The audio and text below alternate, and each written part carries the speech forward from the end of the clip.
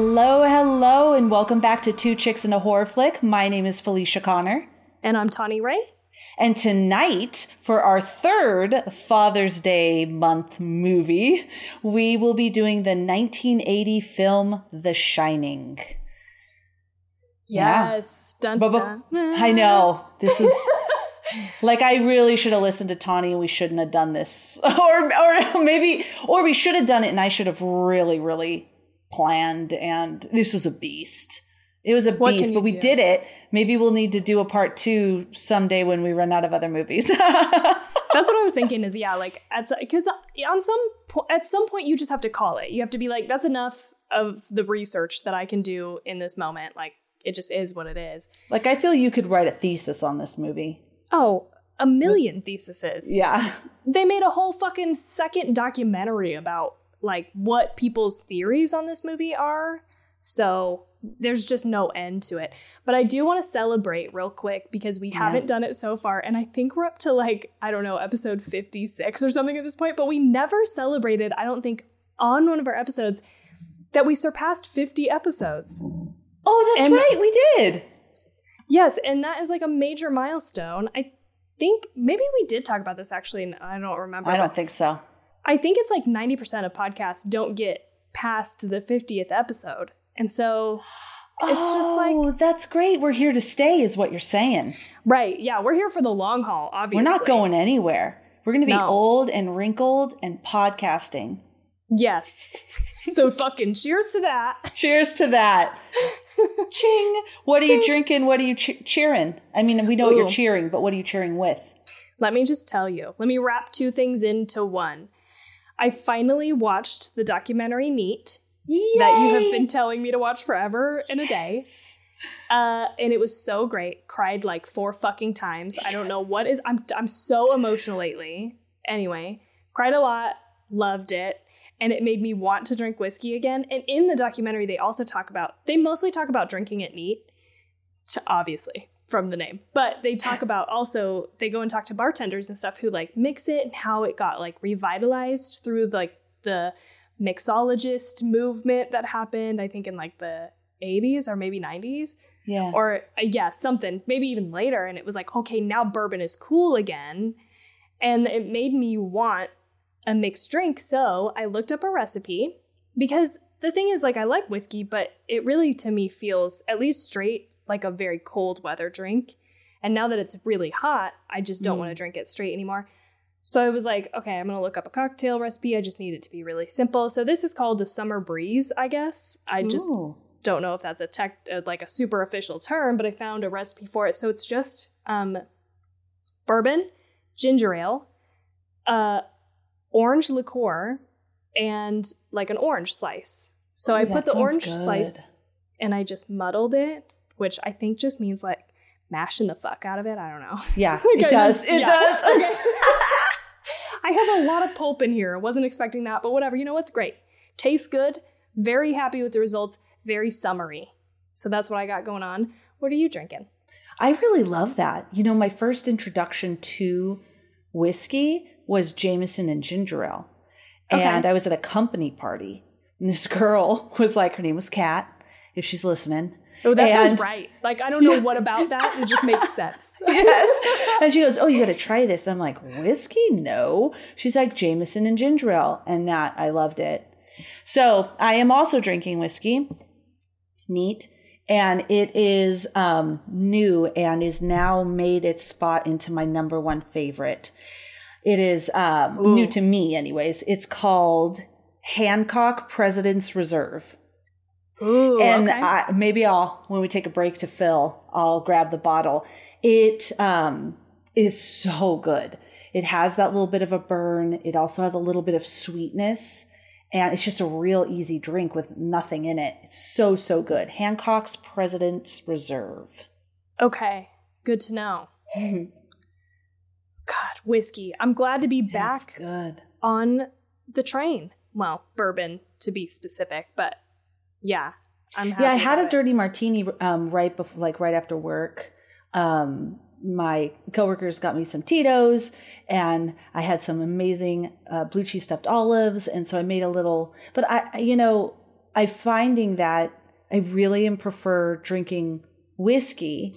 So I just have the one, and it kind of like quenches my craving for like the salt and all of that, yeah. and then move on to whiskey. I just thought Hell you all yeah. should know that, that routine. I do want to say shout out to fucking Tito's vodka. Oh, shout out to Tito's. Fucking, that's what we drink. That's what Jade's whole family drinks. That's the family drink over here is Tito's, because also it's gluten-free. It's gluten-free vodka. Yeah. So good. It's so good. I have like, my favorite is Kettle, and I have a big bottle of Kettle, but I tried the Tito's. I'm like, you know what? I really like this. I like the way it tastes in this martini, huh? It's very good and gluten-free, so And gotta love that. You gotta love that. We don't need no more stomach issues when we Fuck don't that need them, gluten. right? Get it Fuck out of that here. gluten. No. Oh, We have a lot of catching up to do, Felicia and I. yes. So. We took a week off, Yeah. which is a week I could have been doing some mad amounts of The Shining research, but I did travel within there, though. I took a little vacation with the hubby, so... You were very busy. Oh, Tawny wanted me to share this with all of you. Something really, really super sweet. So my team today, and so any of them who are listening, gave me the most amazing and sweetest send-off that I've ever had in my whole corporate career. And it was so incredibly loving. Someone painted me a picture. And they gave me, say that before. yeah, So painted nice. me a picture. They all gave me like succulents and plants and candy and vodka and wine and balloons. It was this whole thing. It was just absolutely so sweet. And then they brought in some like appetizer type food, and it was just so sweet. Wrote a card, all of that thing. They even made me a Spotify playlist. So first of all, the playlist is called By Felicia. Okay, that's great. And so they had a mix of it, like the graduation song and you've made it. And because I left that just to bring you all in, I left that job because I'm focusing on the podcast full time and my coaching business full time. And so everyone was really excited for me. And then, let's see, The Good Old Days and Tonight and 7 Years, Good Time, I Miss You. And then it goes down into like, Stay With Me, Take a Bow, Time to Say Goodbye. That is so Let good. Her Go. in the arms of an angel. I love that. It's so awesome. Yeah, that was the like, best. Please, can you say that on our episode? Because that's like the weirdest thing I've ever heard in my life. In the best way, obviously. Yeah. Like, that is so nice. I don't know that I could ever work for another team again, because if I left, I would be like, whoa, like, Where's my fucking what's playlist? up? Yeah, you obviously didn't like me that much. I guess I wasn't appreciated here. Yeah, it was so great. It was a really awesome day. So I appreciate it. And so if any of them are listening, I truly appreciate it. And you. And someone teased me a little bit because, when you leave, I mean, I've actually never done this. It was the first time where I send the goodbye to the company. A little goodbye letter. And if you want to keep in touch with me, here's my thing. And I put my Instagram too. I don't know. I thought that's where I am at. I put my email, my Instagram, my LinkedIn, all of that. And somebody's like, your Instagram. I'm like, well, that's where I'm at. Yeah, I don't know. I'm there more than LinkedIn. So I don't know. I'm there more than my email, actually. So Right. If you want to contact me, you're going to do it through Instagram. Yeah, so. exactly. See you there. Yeah. So I just made sure. Okay. We're here to talk about The Shining. So it's a 1980s psychological horror. The book, the novel, was written by Stephen King. I love him. The director of this movie was Stanley Kubrick, and you know who he is. If you don't, some of the ones that I really liked, I wrote down: A Clockwork Orange, Eyes Wide Shut, Full Metal Jacket, Lolita are just to name a few. The budget was $19 million and the box office was $47 million. Rotten Tomatoes gave it an 84% and IMDb gave it an 8.4 out of 10. Those are like exactly the same numbers. I just know. Anyway, the cast. Jack Nicholson as Jack Torrance. Shelley Duvall as Wendy Torrance. Danny Lloyd as Little Danny. And Scatman Crothers as Halloran. I don't know if I said that right. Dick Hallorann, right? Oh, they only had Hallorann, but you're right. It's Dick Hallorann. Yeah, Dick Hallorann. Yeah. You're totally right. All right. So now we enter in with 2 minutes with Tawny, reducing the 2-hour movie to 2 minutes. Over 2-hour movie to 2 minutes. I would say even 20 seconds. I went real short on this one. I'm glad because we had to watch the movie and it was long enough. Yes. And fucking everybody knows what the plot of this movie is. Even if you haven't seen the movie, you know what the fuck happened. So like, I definitely lose a lot of the nuance and the detail in here, but you know the story. Jack Torrance takes a job at the Overlook Hotel during the winter months in Colorado. This means he and his family will be isolated for months, which gives Jack a chance to finish a book, but shit goes south since the hotel is supernatural, haunted, possessed. Not sure what word to use here. But anyway, Jack loses it and starts drinking with and talking to other people in the hotel who really aren't there. Danny Torrance gets taken over by Tony, the little boy who lives in his mouth, and Wendy defends herself against Jack, who is now out to kill the both of them, just like the last caretaker. Turns out, Danny and Wendy are smarter and more resourceful than previously thought, and Jack ends up freezing to death in the hedge maze while they escape the frozen tundra and the Overlook. And here is where I meant to also put something about him being in the image at the end of the movie. Because then they show him, and I'm just winging it at this point, so sorry y'all, but then they show a close-up, or they zoom in on a picture on the wall from the 20s, 1921, and Jack Nicholson's character, Jack Torrance, is like front and center in 1920. The end. That's the end of the movie. So there you go. There's like 40 seconds with Tawny. That's awesome. Okay, Tawny, what did you think about this movie? I have dreaded this day since we started this podcast. The moment we started this podcast, I thought, I dread the day that we have to talk about The Shining. So I've put it off for as long as humanly possible. And here we are in the dead heat of summer talking about The Shining, which just feels like the most inappropriate time. But also the most appropriate time because we're doing this for Father's Day month-ish, right? Yeah, and actually it was filmed not during winter. All that snow was fake and stuff, and they were hot. So kind of good to know. Fits, yeah. Okay, maybe it is relevant, yeah. But it feels very frosty, right? So it's like such a weird juxtaposition. But ultimately, I kind of fucking hate this movie. And I'm sorry to anyone who loves it. This is nothing, like no representation on you. I'm going to talk shit about this movie. There are some things that I liked and that I recognize are really, really good. But overall, I kind of fucking hate it. I don't know. I'm sorry. We're going to lose like half of our listeners. No.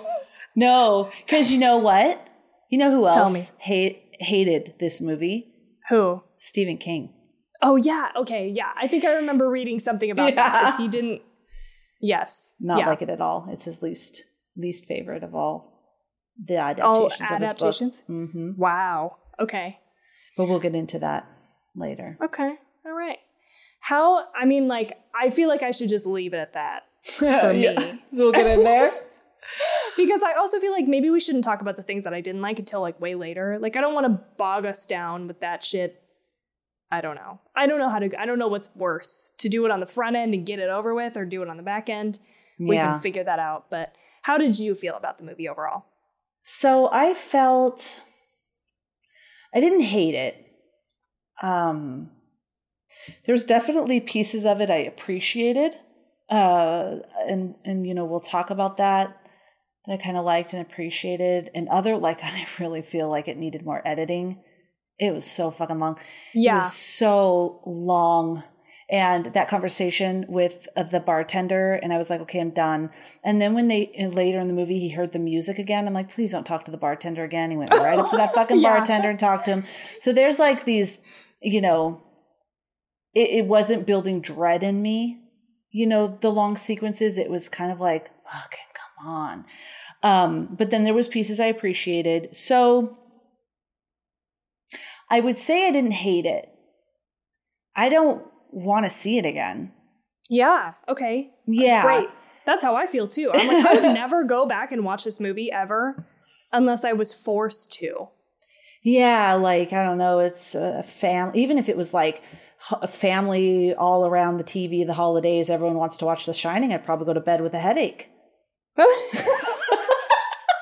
Yeah, I'd be like hanging out in the kitchen. I'd be like, anybody else want to hang out with me and eat snacks? Because I don't want to see. I've seen it twice now, and I know. Yes. Okay. Yeah, a lot of it I didn't remember. I remembered pieces like the Snow and the Hedge Mage, or Hedge Maze, or different pieces, but I didn't remember it as a whole. Yeah. And so, yeah. Okay. All right. So there's where we're at. I'm a little relieved because I was like. Part of me felt like, oh, Felicia's going to go back and watch this and be like, oh, some of this is, like slow or like not great. Like when you're looking at it through a now lens, I feel like you have to be like, yeah, some of this isn't great. Like, I don't know. And if you're not, that's totally fine. I get it. And I get the nostalgia factor, especially if you watched this when you were younger or even an adult, but it scared the shit out of you. That is lovely. I'm so glad. And I'm jealous of that experience. I wish I could have that experience watching this movie. I just don't. And I want to say too, I didn't mention this earlier because I felt like it didn't fit and I don't want to get into it because I don't want to ruin them. But I watched not one movie for this recording. I watched fucking 3. Okay. I watched One Flew Over the Cuckoo's Nest because we had talked about that last time. Yeah. And I was like, should I watch that movie? To Felicia, I said, should I watch that movie to prep myself for serious Jack Nicholson? And she was like, yeah, maybe.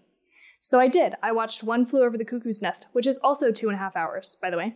Oh, shit. Sorry, Tani. I watched 3 2.5-hour movies because I watched One Flew Over the Cuckoo's Nest, I watched The Shining, and then I watched Dr. Sleep, which I had seen already. I went to go see Dr. Sleep in the theater, I believe. And then I just rewatched it for this, to kind of have the context for this conversation. But I don't want to get into that. I don't want to spoil anything in Dr. Sleep. But so that's kind of mostly where my watch time went. And it didn't help. No, it didn't. And then I tried to watch Room 237, which is the documentary about the conspiracy theories, I guess, of this movie. Mm-hmm. I literally watched 30 minutes and I couldn't keep watching it. I was like, this is going to make me hate this movie even more. My goal was to, and I told Felicia this, we usually don't do this, but I just, I was like, I'm trying so hard not to hate this movie. Yeah, and I knew that because we talked before, I think around starting the podcast, we had kind of, so I knew she didn't like it. We didn't break the rules, guys, promise. No, and I was like, can I watch this documentary? I know I'm not doing the research, but can I watch this? Because I really want to know and like this movie more than I do. But I watched 30 minutes of it and I was like, I'm fucking out of here. I cannot with this. About the whole, for those of you who aren't sure what we're talking about, I know there's a lot of conspiracy theories. One of the ones I saw most prevalently talked about was that Stanley Kubrick was a part of faking the moon landing, and that it was, because of all of the Apollo and 11 and all of this stuff. Well, first when I was reading it, it's like, because there's Apollo and then there's like this Apollo, he's wearing that shirt, sweater. Which I did notice that sweater.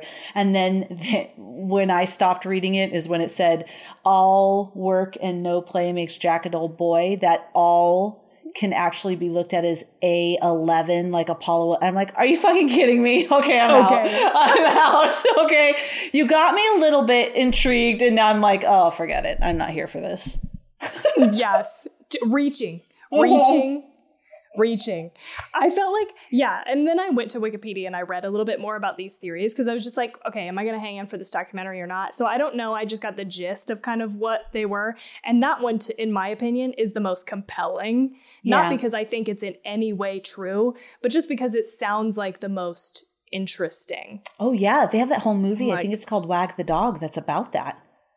Okay. That is about how some wars or different crises were actually film productions. It was a really good movie from what I remember. Okay. But not necessarily the landing. I don't know if they say that, but it's curious. But anyways, We're not saying Stanley Kubrick said this is not true. He would have to. Oh, he said though. it himself. Well, he would have to, though, right? Oh, yeah. Well, you're right. Yes. So, like, whatever. Take it with a grain of salt. I'm just kidding. Yes. Okay. So let me just tell you, Mr. Stephen King, I am blindly obsessed with him. So I'm blindly loyal to him. He might be a total jerk. I don't know. I think he's great. So I'm on his side. I'm Team Stephen King. But him and Stanley, Stephen King was saying that he was disappointed in the film. In an interview, he says, it's like a big, beautiful Cadillac with no motor inside. You can sit in it and you can enjoy the smell of the leather, the upholstery. The only thing you can't do is drive it anywhere. So I would do everything different. The real problem is that Kubrick... Keep going. Oh, okay. The real problem is that Kubrick set out to make a horror picture with no apparent understanding of the genre. Everything about it screams that from beginning to end, from plot decisions to the final scene. He also said something about that his biggest problem with Stanley Kubrick trying to make a horror film is that he doesn't understand people.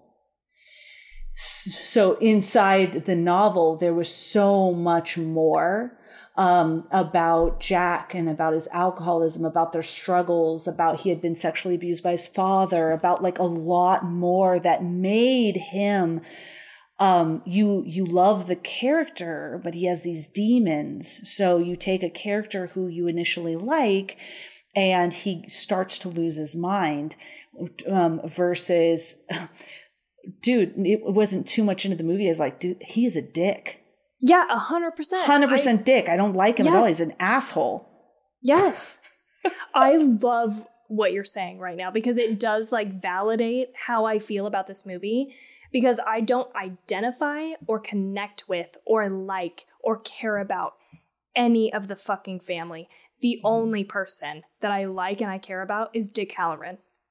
That's the only character that I can get on board with. Everybody else feels like a fucking cardboard cutout of a character just propped up. And I felt like, what is wrong with me that everybody else loves this movie so much and is able to see so much and read into it and like there's such depth. It feels so shallow to me, to be honest. It just feels so fucking shallow. And I also know that it's based on a book and the book has to be more. There has to be this like extra level of depth. And especially with Stephen King, there's more shit going on here that just didn't make it to the movie, to the final thing. And I'm like, what is happening that everybody else loves this movie so much? And I have a hard time even watching it. I'm so bored. I'm so fucking bored watching this movie. And that is it. Is it because they don't feel like real people at all? The acting on top of that is not great in my opinion, except for Dick Hallorann. The little boy did pretty well. Yeah, for a little 5-year-old boy, it is pretty impressive. Yeah. I think in moments Jack Nicholson did well. But like overall as a performance, I fucking hate it. It's probably the number one reason why I hate this movie, honestly, is because Jack Nicholson just does not do it for me. And just in my defense, though, I did watch One Flew Over the Cuckoo's Nest, and he is amazing in that movie. Oh, I'm glad you like. Oh, yeah. Okay. I forgot I was watching Jack Nicholson. He was amazing in that movie. And so it makes me think I'm not crazy. Okay, he turned it up to level 110 for The Shining. Do you feel that way too? Yeah. And actually, I was smiling because what he said here is, in particular, King really disliked and disapproved of the casting of Jack Nicholson as Jack Torrance. He said this was because he felt that the novel, it was pivotal that Jack is initially a good man who slowly is overcome by the forces of evil and who is fighting a losing battle against alcoholism. This was really important, by the way, to King because this was him. He was abusing drugs and alcohol and was a writer. And so there's a lot of him invested in this story as well. But anyway, King was in the opinion that, due to the casting of Nicholson, who was well known for playing unstable characters, Jack in the film is very much on the edge when the story begins, and the character does not possess the inner goodness so vital to Jack of the novel. King wanted to cast someone else that could play the character as a more genial in the early stages. And he was hugely disappointed that the themes of evil, the evils of alcoholism, the disintegration of the family unit were relatively unimportant in the film due to his own battle with alcoholism and his personal investment in this novel. So he was very, very, very disheartened by the film. Yeah, okay. I knew from reading beforehand that he wasn't happy with it because Jack Nicholson does seem to like go to crazy, so fast. I knew about that, but I didn't know. I don't remember reading it in so many words, but that is fucking spot on. That's how I feel about it too. And the other thing is, let me take this moment to say, I also feel like The Shining itself takes a fucking backseat to this movie. Yes. You could get rid of the Shining that Danny has entirely, and it doesn't really change the outcome or what happens in the movie. It doesn't affect what anybody does at all. And so that's why even in my 20 seconds with Tawny or whatever this time, at the end of it, I went back and I said, I didn't even mention anything about The Shining, but you know what? It actually kind of doesn't matter. The only thing that I feel like affects the story is that Dick Hallorann also has The Shining, and he starts to sense something fucky is going on. I need to get back up to the Overlook Hotel. And then he gets there and fucking dies immediately. One of the most frustrating, angry moments in cinema history for me personally in my entire fucking life. I guess I get it. They were probably going for Hopeless, but I was like, we just invested literally 2 hours in watching this man try to get back up to the fucking Overlook Hotel, literally. Right, Felicia? Am I wrong? No, you're not wrong. There's 2 hours of this guy, yes. 2 hours. And I love him. I love him as a character. He did a fantastic job of acting. I wanted to see him come in and save the day or at least do something. Literally walks in the door, gets fucking hatcheted. What is that? A fucking axe. He got axed. Thank you. Axed in the heart, dies immediately. And I'm like, okay, well, what the fuck was all that about? Literally meant nothing. Pissed. So in the book, he lives. Okay. He only gets hurt and he helps Wendy and Danny escape.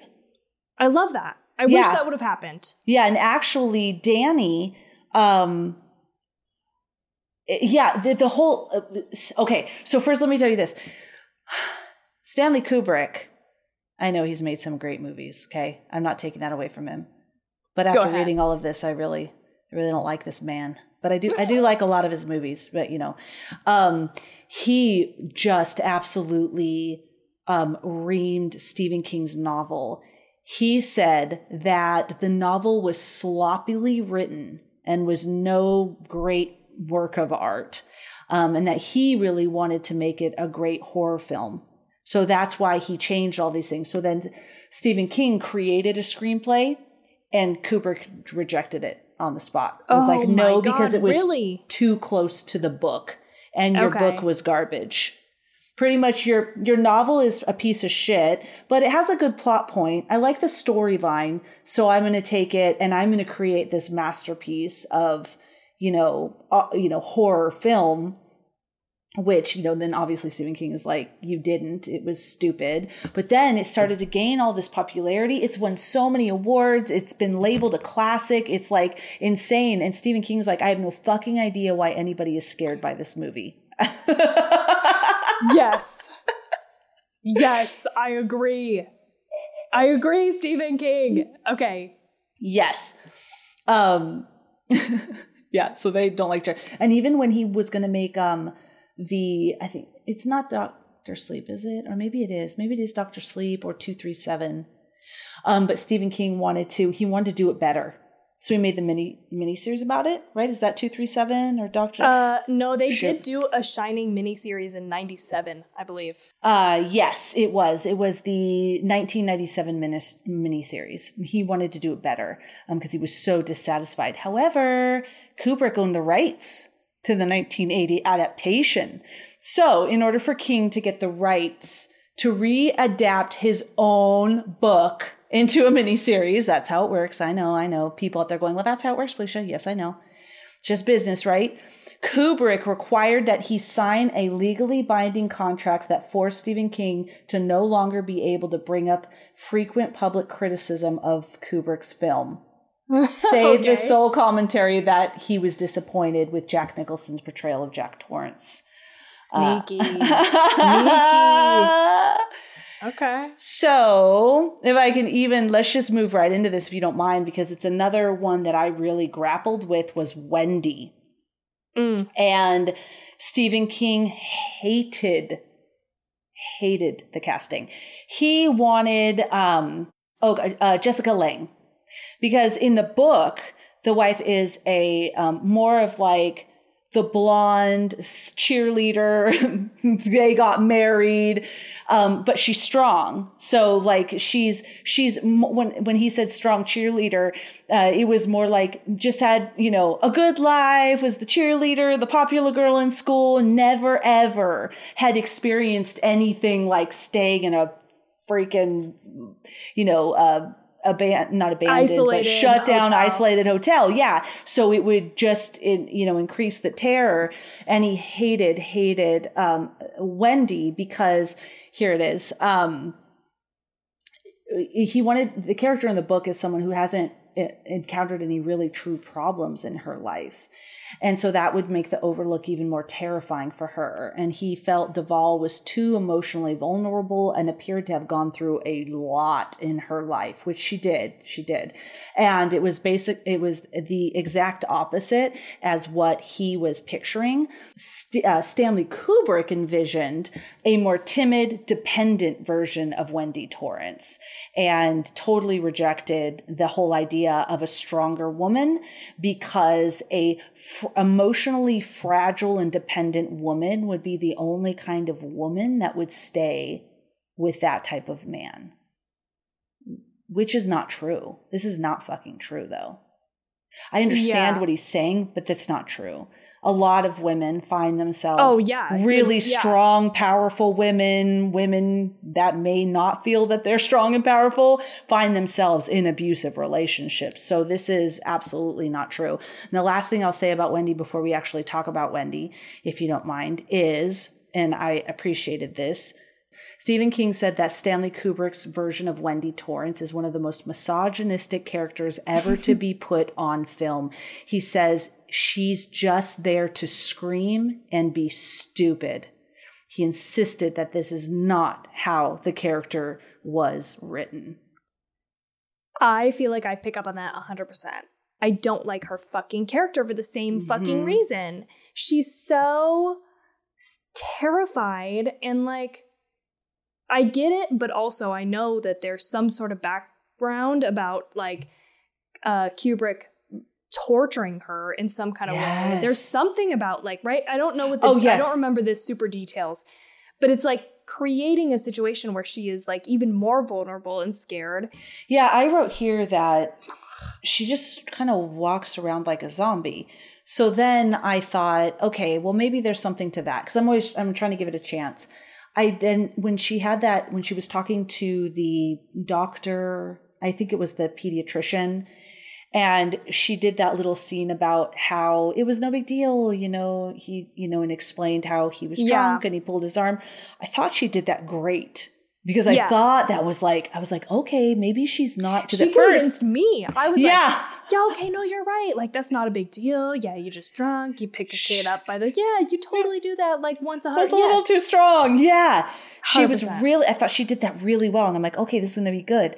Then they get to the hotel and it's just like constantly like, wow, this is a real beautiful place, isn't it? Wow, such a large kitchen. Wow.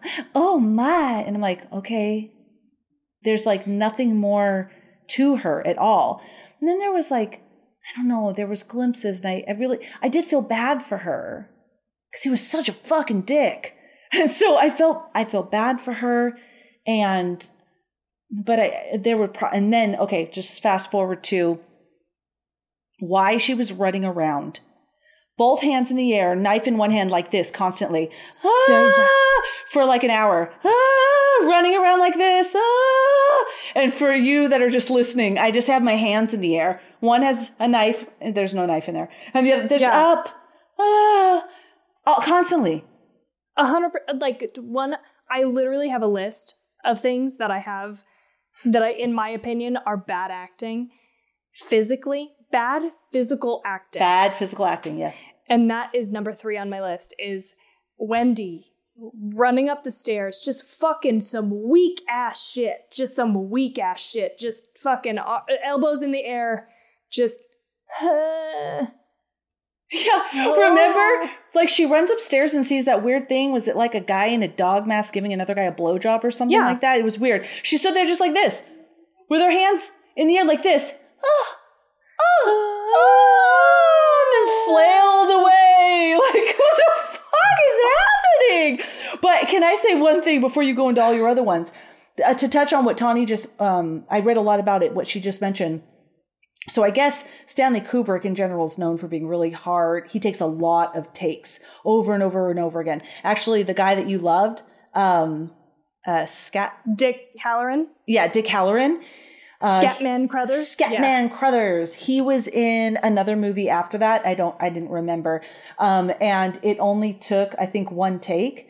And he literally, it says, was reduced to tears, thanking, oh my God, thank you for not doing it more, because there would be like 200 takes with Stanley Kubrick. He, I think, was like 400 takes for just the tennis ball hitting the wall to get it right. Oh my God, no. So they were saying that all of it was like that. That Angelica Houston was living with Jack Nicholson at the time. That he would come home from filming and just crash out. He would go into the room and crash out. And to what you're saying, Shelley Duvall, he was the hardest on her. And so what he was trying to do is, this is what they say. He tortured her. He would yell at her. He'd scream at her. He would tell everyone on the set, you're wasting our time, just like fucking just ream her constantly. She got so sick. She had so much anxiety. She fell ill. She was losing clumps of her hair. Jack Nicholson said he saw clumps of her hair come out. She was in this constant state of panic for 6 days a week, 16 hours a day. She said it was by far the hardest role she had ever done. That looking back, she thinks that he was just trying to get her truly in the most hopeless and desperate state as like method acting. Sort of like, for example, Jack Nicholson hates cheese sandwiches. For, I think it was like 2-3 weeks, they only fed him cheese sandwiches. That's all he could eat to get him in that grumpy mood, this method acting sort of thing. But she was physically ill. She said it was the hardest thing in her life. Even Jack Nicholson was like, I've never, ever worked with an actress who had that hard of a time and that had to go through it. And so then they kind of venerated, for lack of a better word, her acting. Like they were like, wow, she did so amazing. But I think it was people there witnessing what she had gone through. Yeah, and the thing that sucks is like knowing that she went through such torture, and then now me just sitting here being like, I don't like the acting performance, feels shitty. But that's the honest truth. I don't think it was good in the end, personally. That's so was it worth it? How about just let her act? I know. And also, if you have to force people to the point of fucking breaking to get them to give you the performance that they want, either you're a bad fucking director or they're not a fucking great actor or actress. Like, I don't think that should be the lengths that you need to go to. Yeah. You shouldn't have to push people to the fucking brink. It's not that big of a deal. Like, obviously, having entertainment is important and it's great to have escapism. But to push somebody, because to my knowledge, after that, she stopped acting, right? And now she won't even fucking talk about it. Yeah, she was in Popeye with Robin Williams. And I remember that so clearly. When I see her, I only see her as Olive because she was so Olive. So I used to watch the cartoons too. Yeah. But yeah, I think she was probably in other things, but not, I only remember this movie and Popeye. Is it like worth destroying somebody's fucking career because you put them in such a traumatic space? You know what I mean? Like, I don't think so. And then again, now it feels shitty to sit here and be like, I don't like her performance because she gave so much for that. Yeah. And she was the target of so much abuse in a way, right? Yeah. To be able to give that performance. So it fucking sucks. But also, I don't think it's that good. And it's so really what did you do all that for? Yeah. I think, honestly, let me just tell you this. As somebody who's only watched literally 2 of Stanley Kubrick's movies, I think he's a pretentious fucking asshole. And I'm not on board. Yeah. I'm not here for it. I'm sorry.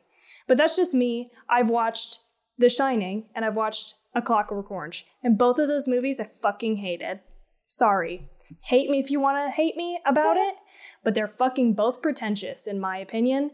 I think he thinks his shit doesn't stink. And I think he thinks he can like boss people around and do whatever the fuck he wants and take a million takes. Guess what? If you can't get it in a handful of takes, maybe you should look at yourself, buddy. Okay? You're the one who's directing these people. If you can't get what you want, ask yourself, why am I not getting what I want out of these people? Not, how can I push these people to the fucking brink of their lives to get what I want? I'm sorry. Yeah. Hey, you remember that scene where Danny is playing in the hallway with his trucks on that cool carpet, that iconic carpet, and then the tennis ball rolls up? That took 50 takes for the tennis ball. Rolling into Danny's toys took 50 takes. No. You're right. He does seem like this. I seek perfection. So, and like, I don't know what was so perfect about the tennis ball rolling it. It happened. Like, I don't know. I don't know. Ugh. Okay. Oh, and something that now this is way after the fact, and I'm sorry, but I'm going back to the misogyny of it, was there is this whole monologue by Jack Nicholson as Jack Torrance, right? About like, I have to meet my supervisor's contract and he, like blah, blah, blah. And you kind of get the sense that like this family, her and his son, their son, is just along for the ride. That does feel kind of misogynistic to me. It's like they don't have any fucking say. They're just like, whatever. And I get it, the 80s were a different time. But on the flip side, they even say in the movie, I think it's the bartender or the previous caretaker says, your wife is more resourceful than previously thought. Like, so it's a weird mixed message. It's like, is she... But she is the one doing all the work. I even noted, is he fucking doing, I even remember the instructions, turning on the boiler, heating the different areas of the hotel. Like, is he doing any of that? And then you actually see her doing it. Yeah. She's cooking the food. She's heating the different areas of the hotel. He's sitting there fucking trying to write and being an asshole. Anyway. You know that all work and no play makes Jack a dull boy is not in the novel. And neither is the Here's Johnny. That was ad-libbed. Yeah. Yeah, and all of that. And the boiler room in the novel, it takes a bigger piece, and just the characters, the development of the characters is a bigger piece in the novel. Also that naked scene in the bath, the woman's naked, he kisses her, that's not in the book either. Yeah, I'm not surprised. But my husband goes, Stanley Kubrick, you always have to have blood and a naked woman. Okay, yeah. But I will say, that fucking bathtub lady was one of my like positives. I was like, fucking A++. Like, that shit is scary and it holds up because it's all practical. Like, super gross. It was super gross. That. Me too. Yeah. Something that I read a lot about that I don't know. I understood the ghost aspect of, that room, 237, and the girls that were killed. And I thought that was such a dark, great story and piece. Fucking did not like the fucking ballroom bullshit. I didn't like it at all. Maybe it's just me and I didn't really understand it. Those are what all dead ghost guests. Like, I just didn't. I didn't just fucking care at all. And I hated when he'd go into that ballroom. We had to listen to all that bullshit. But I loved the other portion of it with the girls and the room and the darkness. I don't know. Maybe there was more of that. I know there is that whole ballroom bartender stuff in the novel. I don't think it's not the main portion of the novel, though. Yeah. But anyway, that's just I hated that. I just hated it when he went into that ballroom and he was fucking talking and fucking all of that shit. Me too, dude. I'm sorry. I'm straight boring. Complaining. I'm straight just complaining about this movie so far. But honestly, this is one of the parts that I'm like, I cannot fucking handle this Jack Nicholson performance. 9 times out of 10, right? I tell you, Felicia, I'm like, this person didn't give me any eyebrows. I need more eyebrows. Now, for whatever reason, this one instance in my life, I need Jack Nicholson to take it down from 111 to fucking 9. You know, like he's way over the top acting. He's like, oh, hey, Lloyd. What? And he's like, what'll it be today, Jack Torrance? And he's like, the hair of the dog that bit me. And he's doing this whole fucking way overacted bullshit. And he's like, it's my wife. You know what I'm saying? Like, just so fucking much. And the other thing that I think that frustrates me is that Jack Nicholson is doing this whole, like, sarcastic anger. Like, he's, like, happy and also mad at the same time. Just as a human being, I cannot appreciate that. I fucking hate it. If you're angry, say so. You know, like, I don't like that. But just... Do you mean, like, passive-aggressive? Or Yeah, like, passive-aggressive, when people are, like... condescending. You can tell that they're mad, but they're, like, trying to joke it off. They're like, yeah, great, okay. You know, like, that's, like, the fucking vibe that I get from Jack Nicholson through this entire fucking movie. So anybody listening, you have to just go to YouTube to listen to watch the last minute of Tawny explaining this. Okay, sorry, Tawny, go ahead. I'm sure it's going to embarrass me. Please don't. I'm sure that's so great. Ridiculous. It's so great. I liked the scene where she comes in and he tells her to get the fuck out of the room. That whole thing, because it seemed like that was one moment where I was like, it seemed like a real response from a narcissistic asshole. And actually, Jack Nicholson said he drew from a lot of personal experience because he's a writer as well. This made me question if I like Jack Nicholson as a person. Because he's a writer as well, and he had the same exact experience with his girlfriend, I think it was, where he was like, if I'm typing, if you hear me typing, or if you even hear me or see me in this fucking room, don't bother me. That he had that exact interaction. And I was just like, what have you written? Maybe he's written a lot. I don't know, guys. Has he? I haven't heard the great anything. Novels by Jack Nicholson. Nicholson novels. Jack's Life, a biography of Jack Nicholson. Okay. Okay. Great job, Jack. Right. Okay. Thank you. Thank you for your great literary work. No, I know how hard it is to write a book and all that. And I thought that was, well portrayed. I mean, whatever. He was a dick.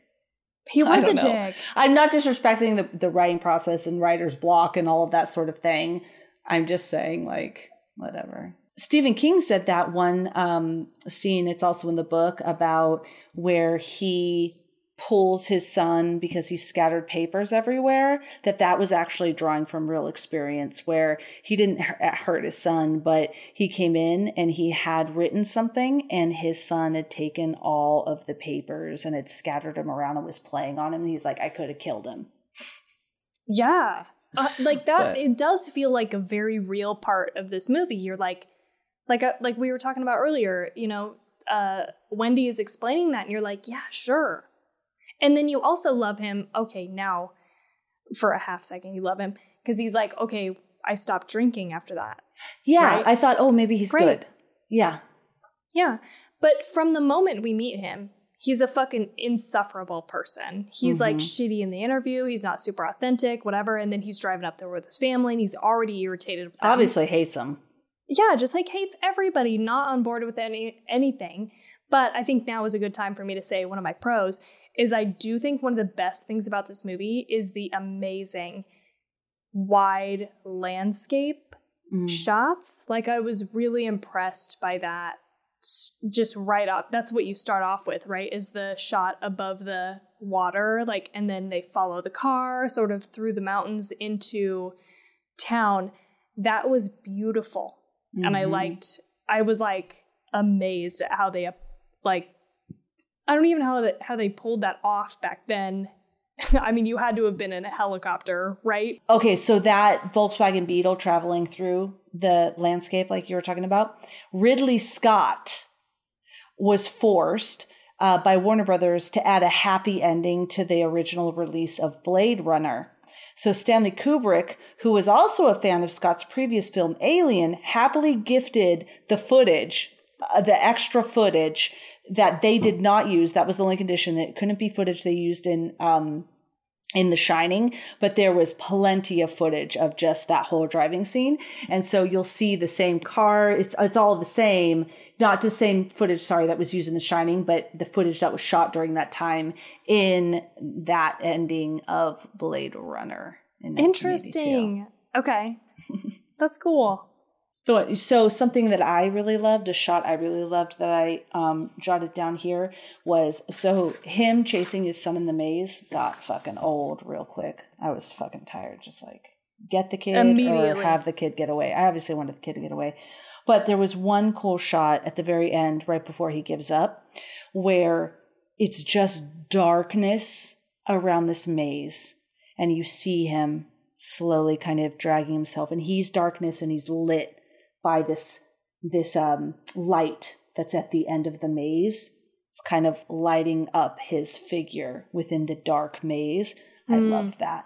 It was very quick. And I thought that was beautiful. It was super satisfying that they got away. Yeah, 100%. Like, thank God.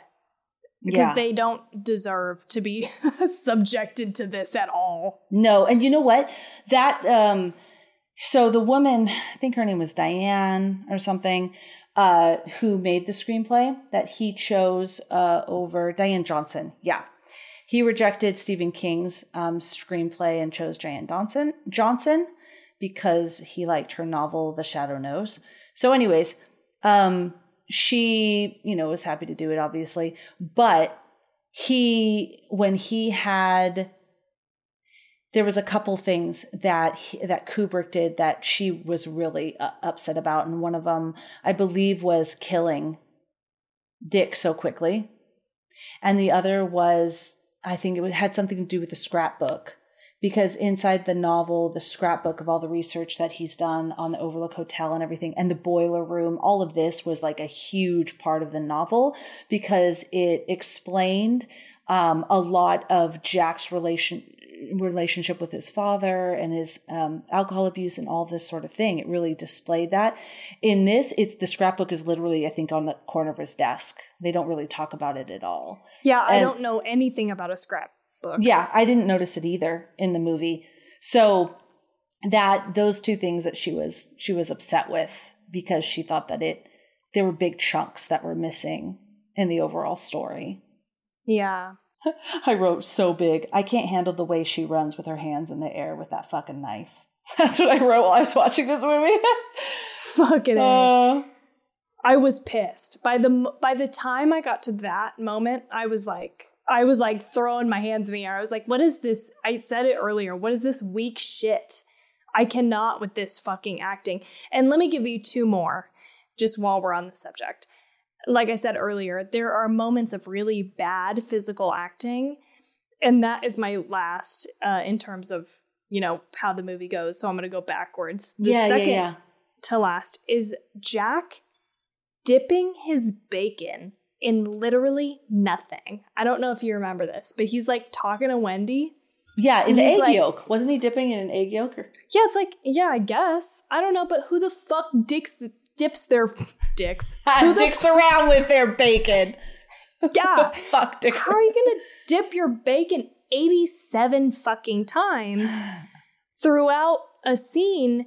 And that's what made me feel like it was bad acting. It's like, you can be doing something other than just a repetitive motion while you're doing a scene. Yeah. But I feel like almost the director, Stanley Kubrick, in this moment was like, yeah, you're like eating breakfast, so just keep moving around the breakfast, right? So fucking keep jerking off your bacon in the egg yolk. Exactly, dude. Exactly. Go back and watch this fucking scene and tell me it's not fucking ridiculous. He's like, I don't know, Wendy. Like, it's great. I love being here. Yup. Blah, blah, blah. Like, it just happens for like fucking a minute straight where he's just dipping his you know what? I don't know. She's not lying because I knew exactly what she was talking about. Because I was like, what is he dipping his bacon in? And then there was a shot where you can kind of see some egg yolk. And I'm like, oh, he's dipping his bacon in the egg yolk, I think. But the fact that I even gave a shit what he was dipping his bacon in is a problem. Yes, is a problem. You should not be able to pick up on that at all as a viewer, right? And so the fact that it happens a few times makes me think it probably happened 6+ times. It's just that I picked up on those 3, right? So you've got Wendy fucking just flailing her elbows around. And then you've got Jack dipping his bacon. The first one that I noticed is actually Danny as a child, a little boy playing darts in the very beginning of the movie. And I don't know if you picked up on this, but they're like, yeah, you know that some adult told him, hey, Danny, or whatever the kid's name is, this is how you play darts. Is that his name is Danny, actually, by the way. Oh, is it Danny? Okay. Yeah. Hey, Danny, kid Danny. This is how you play darts, is you hold a dart out kind of in front of your eye and you aim, right? Like you aim kind of where you're going to throw it and then you throw the dart. But being a fucking 5-year-old child, what Danny does is that he holds it way above his head. He can't even see where he's like, and he just goes like, he just like moves his hand around up above his head and then throws the dart like 3 or 4 times, right? And you're just like, okay, I fucking can't with this. This is not good directing. It's not good acting. Like they didn't get what they wanted to. He's just fucking... But it's true because each thing if you can't see us because you're not watching it on YouTube, as soon as she started talking about it, I immediately made that motion of like aiming the dart over and over again. And that's the thing. We're not being assholes. It's the fact that we noticed that so intensely. It shouldn't have been our focus. Right. We shouldn't have noticed that. And I think that is bad directing. Yeah. I think that it's bad physical acting that should have been corrected with directing. And if you need this 5-year-old child to do something else, have him do something else. Why is it important that he's playing darts, a fucking adult's game? Why doesn't he be doing a puzzle or something? You know, like it just doesn't make any actual sense. We seem to have lost the forest through the trees in the process of making this movie, it feels like to me. Yeah. Yeah, I agree with you on that. You know what I do want to say, though? Now that I've talked like 100% shit, let me just say some positive stuff. The sound design on this movie is phenomenal. It is oppressive. It is like intense. You can't I had to turn the TV down in order to watch this movie. It's so good. I feel like the sound design far surpasses the movie itself. It makes me nervous. It makes me on edge. It's so fucking good. And just nothing catches up with it, which is sad. But it was, I just felt like that was one of my pros that I walked away with is this is so intense, you know? Yeah. I loved it. Yeah, I agree with that. I have this quote by Pauline Kael. I don't know who she is, guys, but I kind of like what she said. She marveled at the technological accomplishments of the movie, like the same thing Stephen King was saying, but also finds it cold. What's increasingly missing from Kubrick's work is the spontaneity, the instinct, the lightness that would make us respond intuitively. We're starved for pleasure at this movie. When we finally get a couple of exterior nighttime shots with theatrical lighting, we're pathetically grateful. As Wendy, trying to escape from Jack, opens a window and looks at the snowstorm outside, and then as she pushes Danny out and he slides down the snowbank, we experience for a second or two the spectral beauty we have been longing for. Earlier, when Wendy looked at the pile of manuscripts that her husband had been working on, she found only one sentence: all work and no play make Jack a dull boy, typed over and over. We all work and no play makes Stanley a dull boy. Well, all work and no play makes Stanley a dull boy too. He was locked up with this project for more than 3 years, and if ever there was a movie that expressed cabin fever, this is it. Oh my God, yes! Yes. I feel so vindicated by what you're bringing to me in this moment. And so I appreciate you for that. Also, it just started to grow into this cult classic, and I didn't find it particularly terrifying. I did like the woman in the bath. Oh, I loved when he saw the little girls and then there's flashes of them dead and then flashes of them there. And like these moments, that wasn't the majority of the film. The majority of the film was the fucking 1920s flapper bar shit. Like, who fucking cares about all those people? Like, what even was all that? It doesn't even make... That's like the back half of the movie. The front half of the movie is just like really long fucking shots of like nothing happening. Like, and I love a slow burn. You know that about me. Okay, I was like... burn, really, though. Sorry, go ahead. No, you're right, though. You're right. I loved, like... The Dark and the Wicked, right? Like, I like stuff that's like slow builds, scary, but like none of that paid off for me here. And it just was like, I'm gonna say something right now that people are gonna shit their pants about. I wish that somebody would remake this movie. Yeah. Because I feel like there's so much good here. I feel like there's such potential that could be realized. And it just didn't get realized in this movie. I wish that somebody would do what I want them to do. Because the other thing is, I fucking love an isolation movie. I think you guys should know, if you've listened to a handful of episodes, you know that about me. That's one of my favorite themes. I love people being fucking lost and like out in the middle of nowhere, can't contact other people.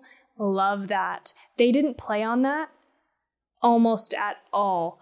There was one moment finally where Jack pulls the, connections out of the radio so they can't get a hold of the, forest service or whatever.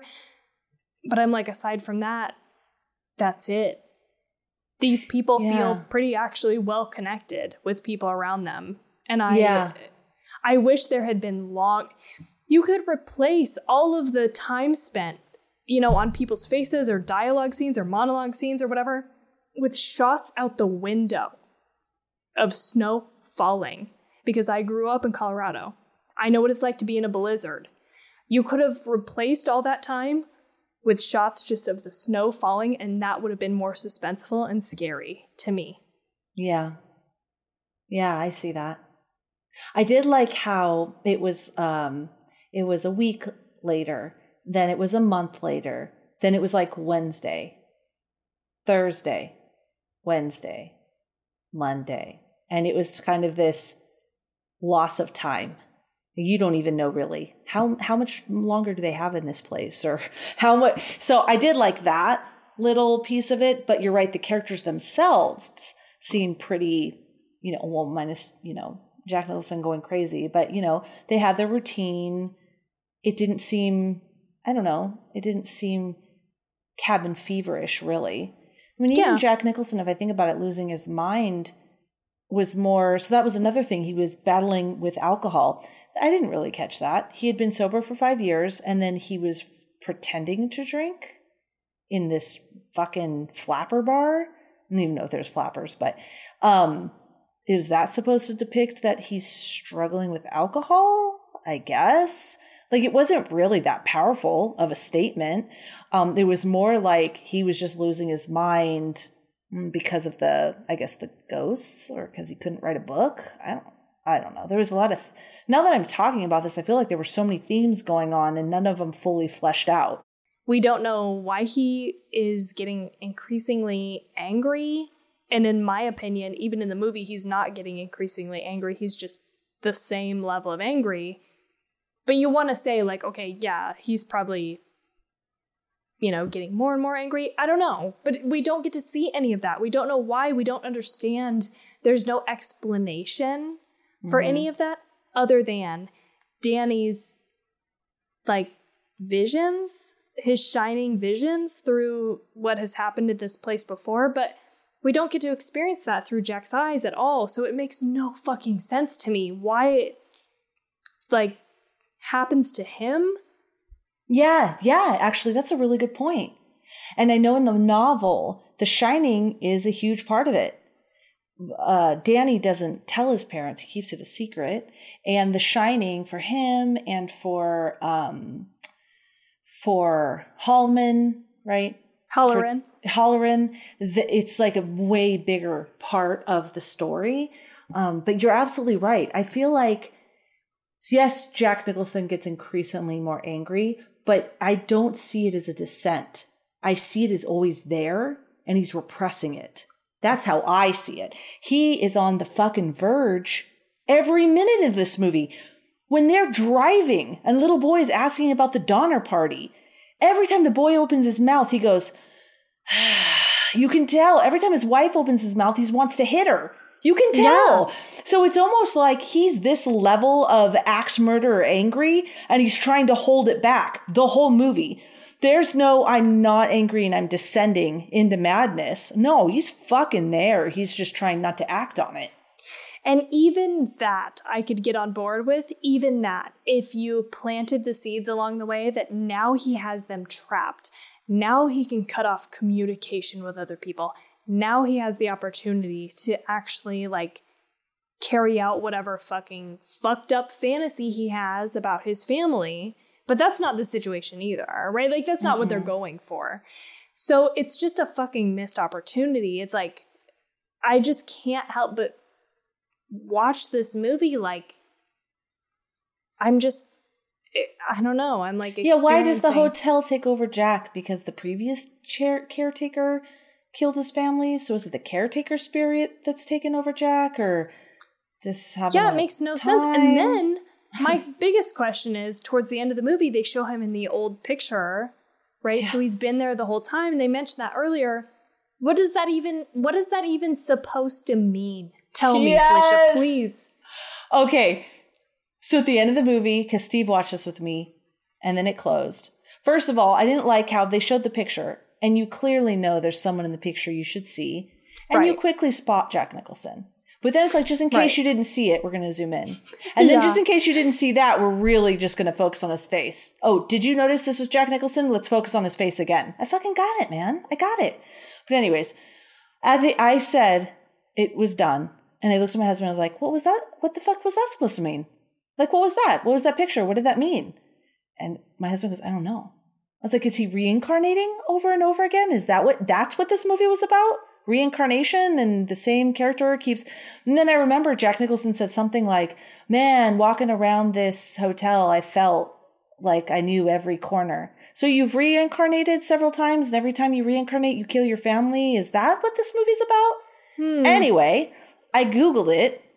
So one of the things it said, Stanley Kubrick said, the ballroom photograph at the very end suggests the reincarnation of Jack. That means that Jack Torrance is the reincarnation of a guest or someone on staff at the Overlook Hotel from 1921. But either way, the end result is Jack is becoming a part of the hotel. Okay, so he was an insignificant reincarnation. So he wasn't even the reincarnation of the man who killed his family.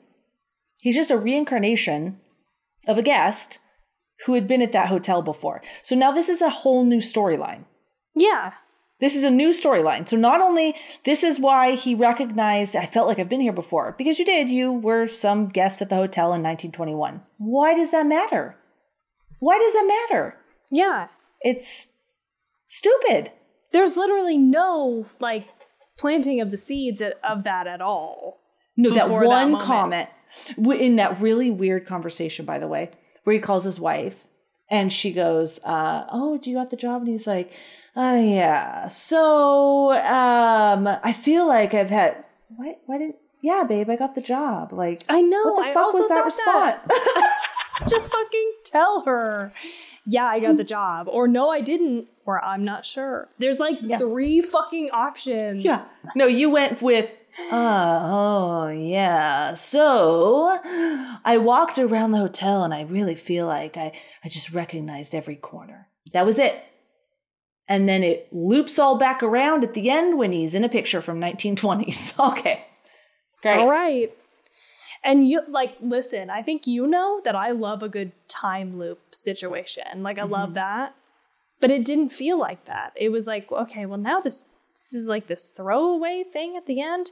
And granted, the guy earlier says, oh, you've been here the whole time. Yeah, I just came in afterward. But like, there's literally nothing to suggest that he is a reincarnation of a previous person. So how the fuck am I, as a viewer, supposed to like figure that out? And why does it matter?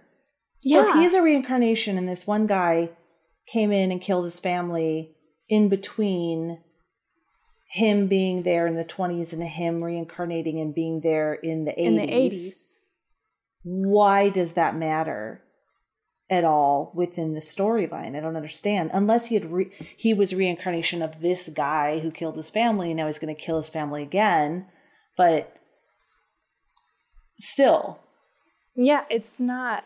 It doesn't mean anything. It doesn't have any bearing on the story.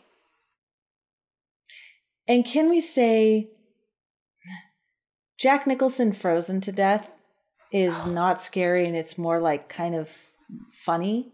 It's the funniest thing. It's okay, thank you. It's not. It's ridiculous looking. I hate it. I hate it in a horror movie. It's the worst thing. I think I've told you this before. Like, I can't get on board because I watched too much Anger Management. So the moment that they show him on camera with his fucking eyes rolled back in his head, he's just like, frozen. It's so dumb. It's absurd I also looking. laughed. And also, can I say, just on the same like train of thought, I think it's like it's the second scene. The first scene, once they get to the hotel and he's starting to act a little crazy, it's the second scene with him that he's staring out the window like this. And it's like the gif that everybody fucking uses of The Shining, and he's like in a green sweater and he's just staring out the window. It's just like a very slow zoom into his face. I'll fucking post that somewhere, I don't know, maybe our Discord or whatever. It's comical. Like, if you take moments from this movie, you're like, that's fucking funny. This is like a funny movie. But no, it's not meant to be that way. And so I wish I would have been like born 13 years before this movie came out so I could have experienced the terror that came with frozen Jack Nicholson in the maze. But unfortunately, that is not my experience. I'm just like, what the fuck is this? This is awful. So I can say, I told Steve, I was like, yeah, I don't think Tawny likes this movie. And I told him how you'd said that about how you picture comedic Jack Nicholson. And he's like, no, this is a great movie. Then he watched it. And then he was struggling with some pieces, but I could tell he was really trying to hold on, to fight for that nostalgia piece that he remembered. And then he goes, oh, shit, yeah, I can see that's the Joker. Totally. So much of it was the Joker. Now, the Joker was made after. He was the Joker after The Shining. Yeah. So, but since we've seen them both now, going back and watching The Shining, there was a lot of the Joker in the movie. Interesting. I haven't even seen that in so long. Like, I'm sure I watched it, but it's been... I'll just watch a snippet and you'll be like, oh shit, The Shining. Yeah, I'm sure. Just a lot more makeup. Yeah. But you can't like unsee what you've seen, right? Yeah. So even if you watched it after it came out, and even like I'm just going back to One Flew Over the Cuckoo's Nest, it is so different, dude. I'm telling you, I got halfway through that movie and I forgot I mean, I didn't super love that movie either. It was good. Yeah. I might put it above The Shining, honestly. Yeah. So I just feel good. I'm actually super glad I watched that before The Shining, because now I have kind of a comparison. I'm like, he did so great in that movie. It was so toned down. It was so human, reasonable. You know, like I loved it. And this is so over the top. I just can't even. I'm like, what? Are you a circus performer with those eyebrows? Yeah. Put him away. Put him away. They're like, yeah, that was his idea of what it looks like to be mad. Crazy. Totally lost it. Mm-hmm. Yeah. Can we just keep talking about how great Scatman Crothers was, though? Because I think my favorite scene of the entire movie is when he's talking to Danny about the ice cream. Like, he got him ice cream and he's like sitting there just talking to him alone. This one part of the movie blew me away. I was like, this is so fucking good. I cannot. This guy died in like the 80s, which is sad. I'm like, he was in his 70s. In the 80s? Yeah. So not that it's okay to die, but I mean, it is okay to die, like naturally die. It just happens, but I get what you mean. Lived a lot. Okay. Thank you. He was also in One Flew Over the Cuckoo's Nest. Yeah. I saw that after I looked him back up. He was Turkle. He was the guy who lets them sort of have a party. Yeah. And he was fucking great in that movie too. Like, what a fucking great actor. But I just feel like he transcended everybody else. I was like, this guy is fucking amazing. He feels so real, so palpable. Like, he's such a fucking human being that it just, everybody else paled in comparison. Yeah, I just loved him. He was a lovely person. I giggled because I thought of the very interesting shot of the naked women above his bed and above his TV. They really featured that. They really featured it a lot. So I looked it up because I was curious, because they really focused on it. And I saw something along the lines of making a point that because he has the shining, he's not like a spiritual being or like a prophet or anything like that. He's just a normal man. And so, and that type of art was very popular as well back then. Oh, okay. And so that's what I had read about that. But, and I got something wrong. It wasn't Jack that was sexually abused by his father. That wasn't the piece. There was more about Jack and his backstory and why he's struggling with alcoholism, but it was actually Dick. Okay, so Dick Halloran's grandmother and her great-grandmother in the novel also had the shining, and they carried on conversations mentally. Halloran was sexually abused by his grandfather when he was 5, who used to call Halloran Dickie Bird. He also burned Halloran with a cigarette and bit him, but said nothing would happen if Dick told his parents because of their, or said, but he said nothing would happen because if Dick told his parents something about their inheritance. Sorry, I'm not reading that correctly. But anyways, he didn't tell his parents. He later died of a stroke, but he came back to haunt Dick. And like Miss Macy came back to haunt Danny. Dick was quite the ladies' man. So I think I feel like there's so much more in the novel about Dick as a character. And he's like even more of a richly character that they tried to fucking condense, which I know you have to when you make movies, into there's some naked women above his bed. So he's a ladies' man. And, and he has the shining. And you mentioned something about being able to speak without talking. He talked about that as well. And then that was it. Yeah. Okay. But I mean, I also get it though, when you're making a movie, especially around a book, there's pieces. You have to pick what's important, what's not. And I wonder if Stanley just really didn't make the right decisions on what's important and what's not. Yeah. To make it all come together.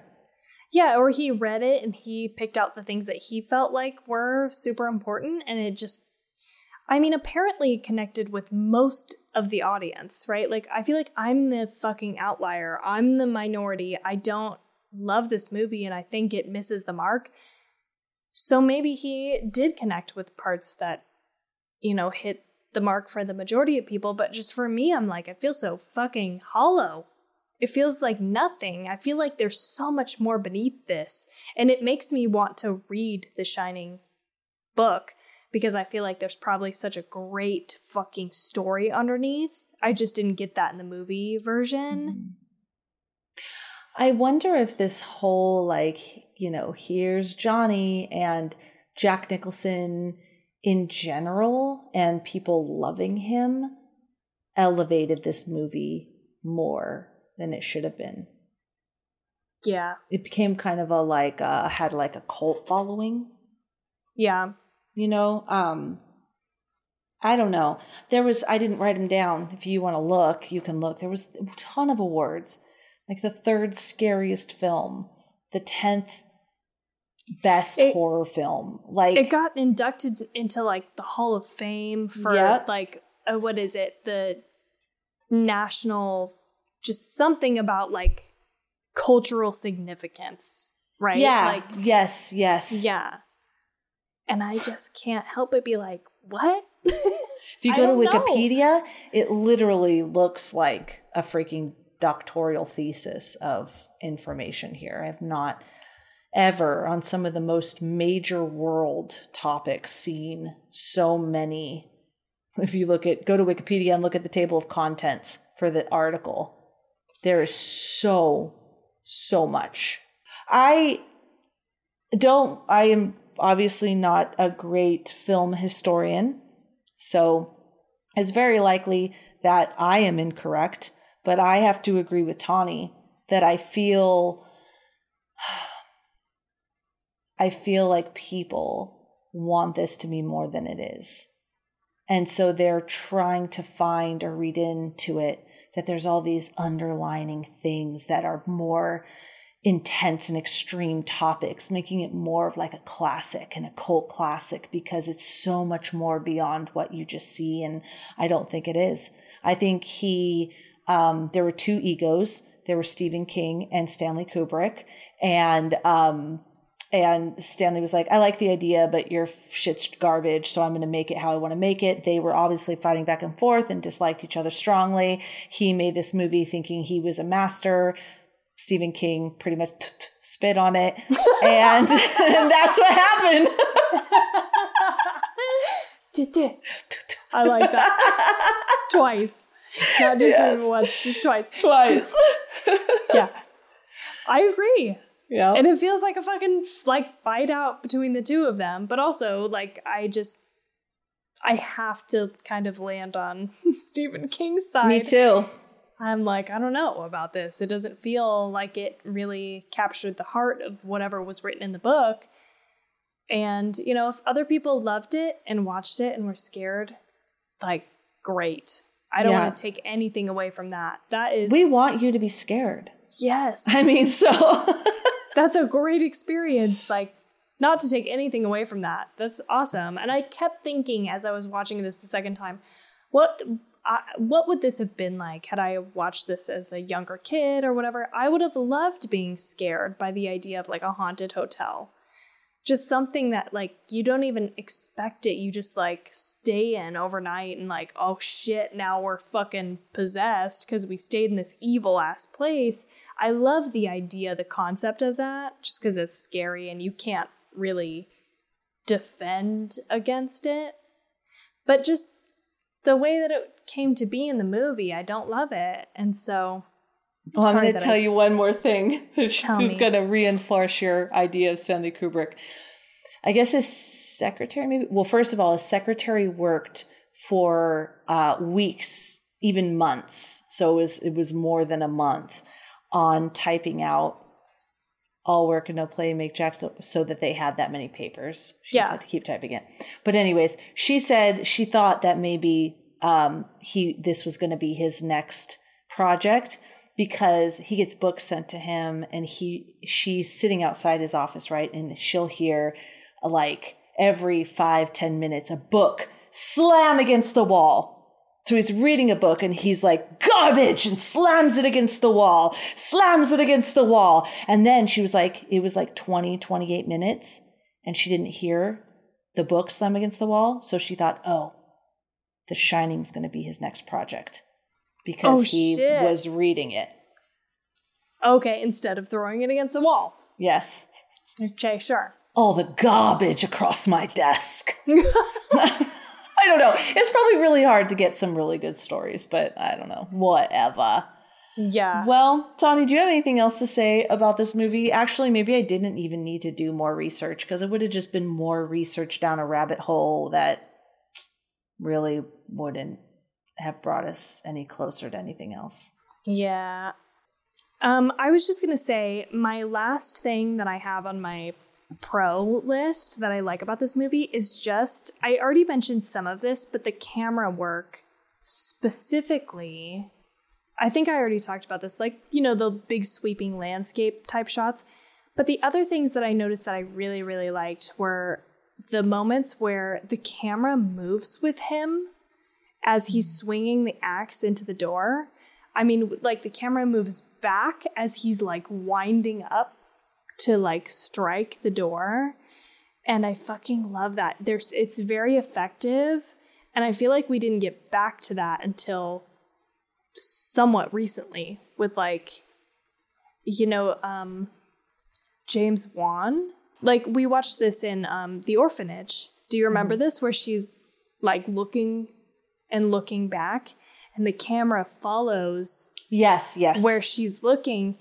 And he tends to do that a lot in his films. And I like that a lot. I think it adds a lot. So I loved that part. And then the other moment is when Jack and Wendy are sort of having it out. And she is backing up and the camera follows her and him throughout the entire large space. Like I loved that. I thought that was really well done. She had the bat? Yes. I thought that was really well done. I liked that a lot. I felt like that was way ahead of its time. Just that camera work was really great. It's just that everything else didn't really like keep up with the same level. Yeah. Even when they were following that little boy around the on his trike. Yes. That was great. Stanley Kubrick became one of the first directors to make use of a Steadicam for stabilized and fluid tracking shots. Interesting. I bet watching that would have been shocking, right? Because this is the first time probably that you're seeing that. Yeah. And in hindsight now, you're like, I mean, I don't know about you, but I was like, this scene is far too long. It definitely felt like a director's cut. Yeah. If I ever notice anything when I watch a director's cut, it's usually I understand why the edited version was released, honestly. It's just a little too long. This one was a lot long in a lot of portions of it. Moments, yeah, the scenes were just too long. But anyway, that's just going back to say that camera work was amazing. And let me just take this opportunity to say, as somebody who has watched Dr. Sleep, I don't want to give anything away from Dr. Sleep, but they pull some of this in. Have you seen it, Felicia? I haven't yet, with Ewan McGregor, right?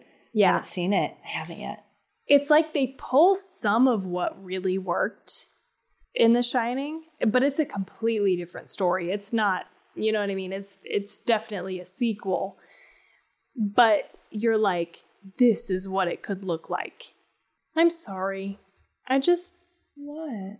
I just shit on this movie the whole time.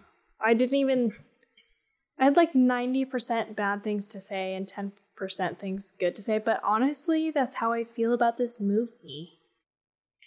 Yeah, I don't feel sorry. I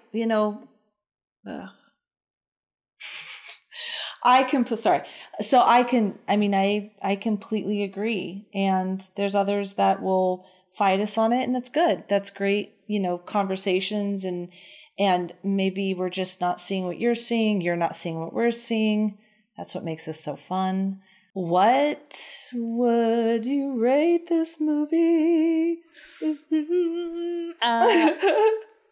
I want you to go first. Okay. All right. So Tani wants me to go first. I am going to rate this movie, probably surprisingly, after all the shit I talked, I'm going to rate it a 3. And I think I was looking at some of the other things I rated a 3, like Cabin in the Woods and Spiral, and those, right? Cabin in the Woods. Those movies, like when I think back of them, are kind of there. I think what made me say, oh yeah, this feels good to me, is because both of those movies had a lot of gaps. Gaps meaning not gaps in the story, but things where I was like, okay, that I had to complain about, I guess. But they also had nuggets of stuff I liked. Yeah. And even though I felt the way I did watching this movie a second time, there is still a nostalgia factor for me because I did watch it before. And I think the parts I liked, I still like. I just had forgotten all the parts I didn't. It's Stephen King, so that always helps, unless it's The Dark Half. I will shit all over that movie. But, and I guess Pet Sematary too. But, so I don't know. I think, but being loyal to Stephen King, I am almost like, but then I see The Dark and the Wicked, I gave it 2.9. And I think I enjoyed more parts of this movie than I did The Dark and the Wicked. So I'm going to give it a 3.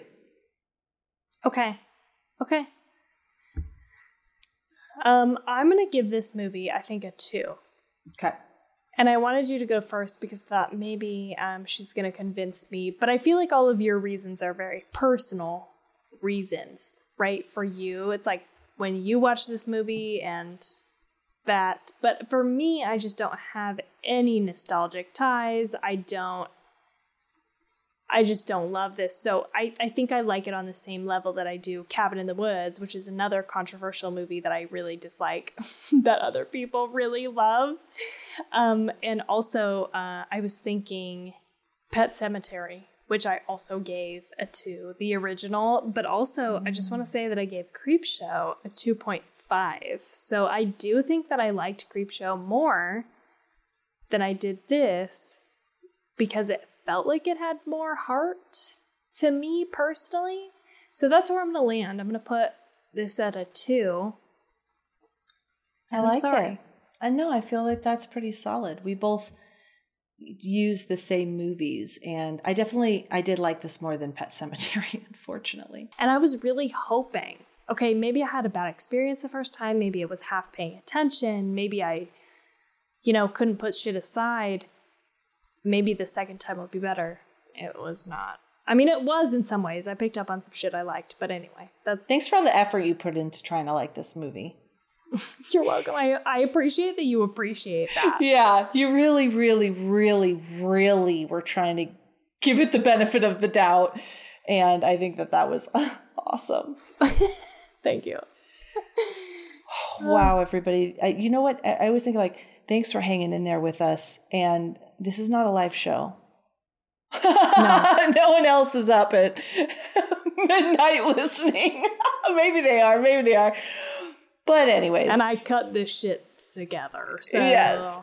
We hope we are deliriously tired and happy to have shared this all with you. Thank you for listening. You can find us on Instagram. That's our main hub if you want to connect with us. Instagram and also all the other usual suspects like Facebook and TikTok and all of those other things. But Instagram's our main hub. And we have a website and an email address. Oh, everything. You could tell. Totally forgot. Well, shit, what else do I say? All of those places at 2 Chicks and a Horror Flick. 2 Chicks and a Horror Flick. If it's Twitter, it's 2 Chicks HF. So make sure you make that adjustment if you are a Twitterer. And Tani, what else? I was just going to say that our next movie is... Oh, shit. I believe Insidious. Oh, yeah, you guys picked it. We did a poll, and y'all picked Insidious over The Wailing, Cargo, The Clove Hitch Killer, which was my pick and my personal choice to win, which didn't win. And was that it? Yeah, that was it. Yeah, that was it. 'Cause we I have wanted 4. Clove Hitch Killer or The Wailing. I really wanted The Wailing for some reason. I just really wanted to see The Wailing. And now I never will. Do that one. No, I'm just kidding. So it's over. No, but we appreciate you. You guys, this was good to do because you guys want to hear about Insidious. So we might have published The Wailing without asking, and you would have been like, what the fuck is this? I don't want to listen to this. Fuck off, Tawny and Felicia. I don't want to hear about this shit. So, yeah. So Insidious will be the next episode. Yes. And you then can find us on... Oh, no, I'm just kidding. Go ahead, Tawny. Go ahead. What else? On top of that, you can support us on Patreon. And we also have a Discord server where you can join us and talk about all things horror and real life horror, like true crime or whatever else you want to talk about. That's where we are. We also have a Facebook group, but we're kind of like using the Facebook group as a place to just catch people and send them to the Discord. So yeah, that's kind of what I have. And please give us a rating and review on Apple Podcasts or wherever you're listening to this podcast. That helps us get seen by other people. But I think that's it. If you want to support the show, we have a Patreon too. Yeah. I think I said that. Did you? Yeah. I don't think so. It's late. Maybe you said it. All right, that's it. We're so excited to see you next week. We're pumped to be back. And after our 1 week break. Felt like an eternity. I did, really. Anyway, we hope you guys have such a good night. No nightmares.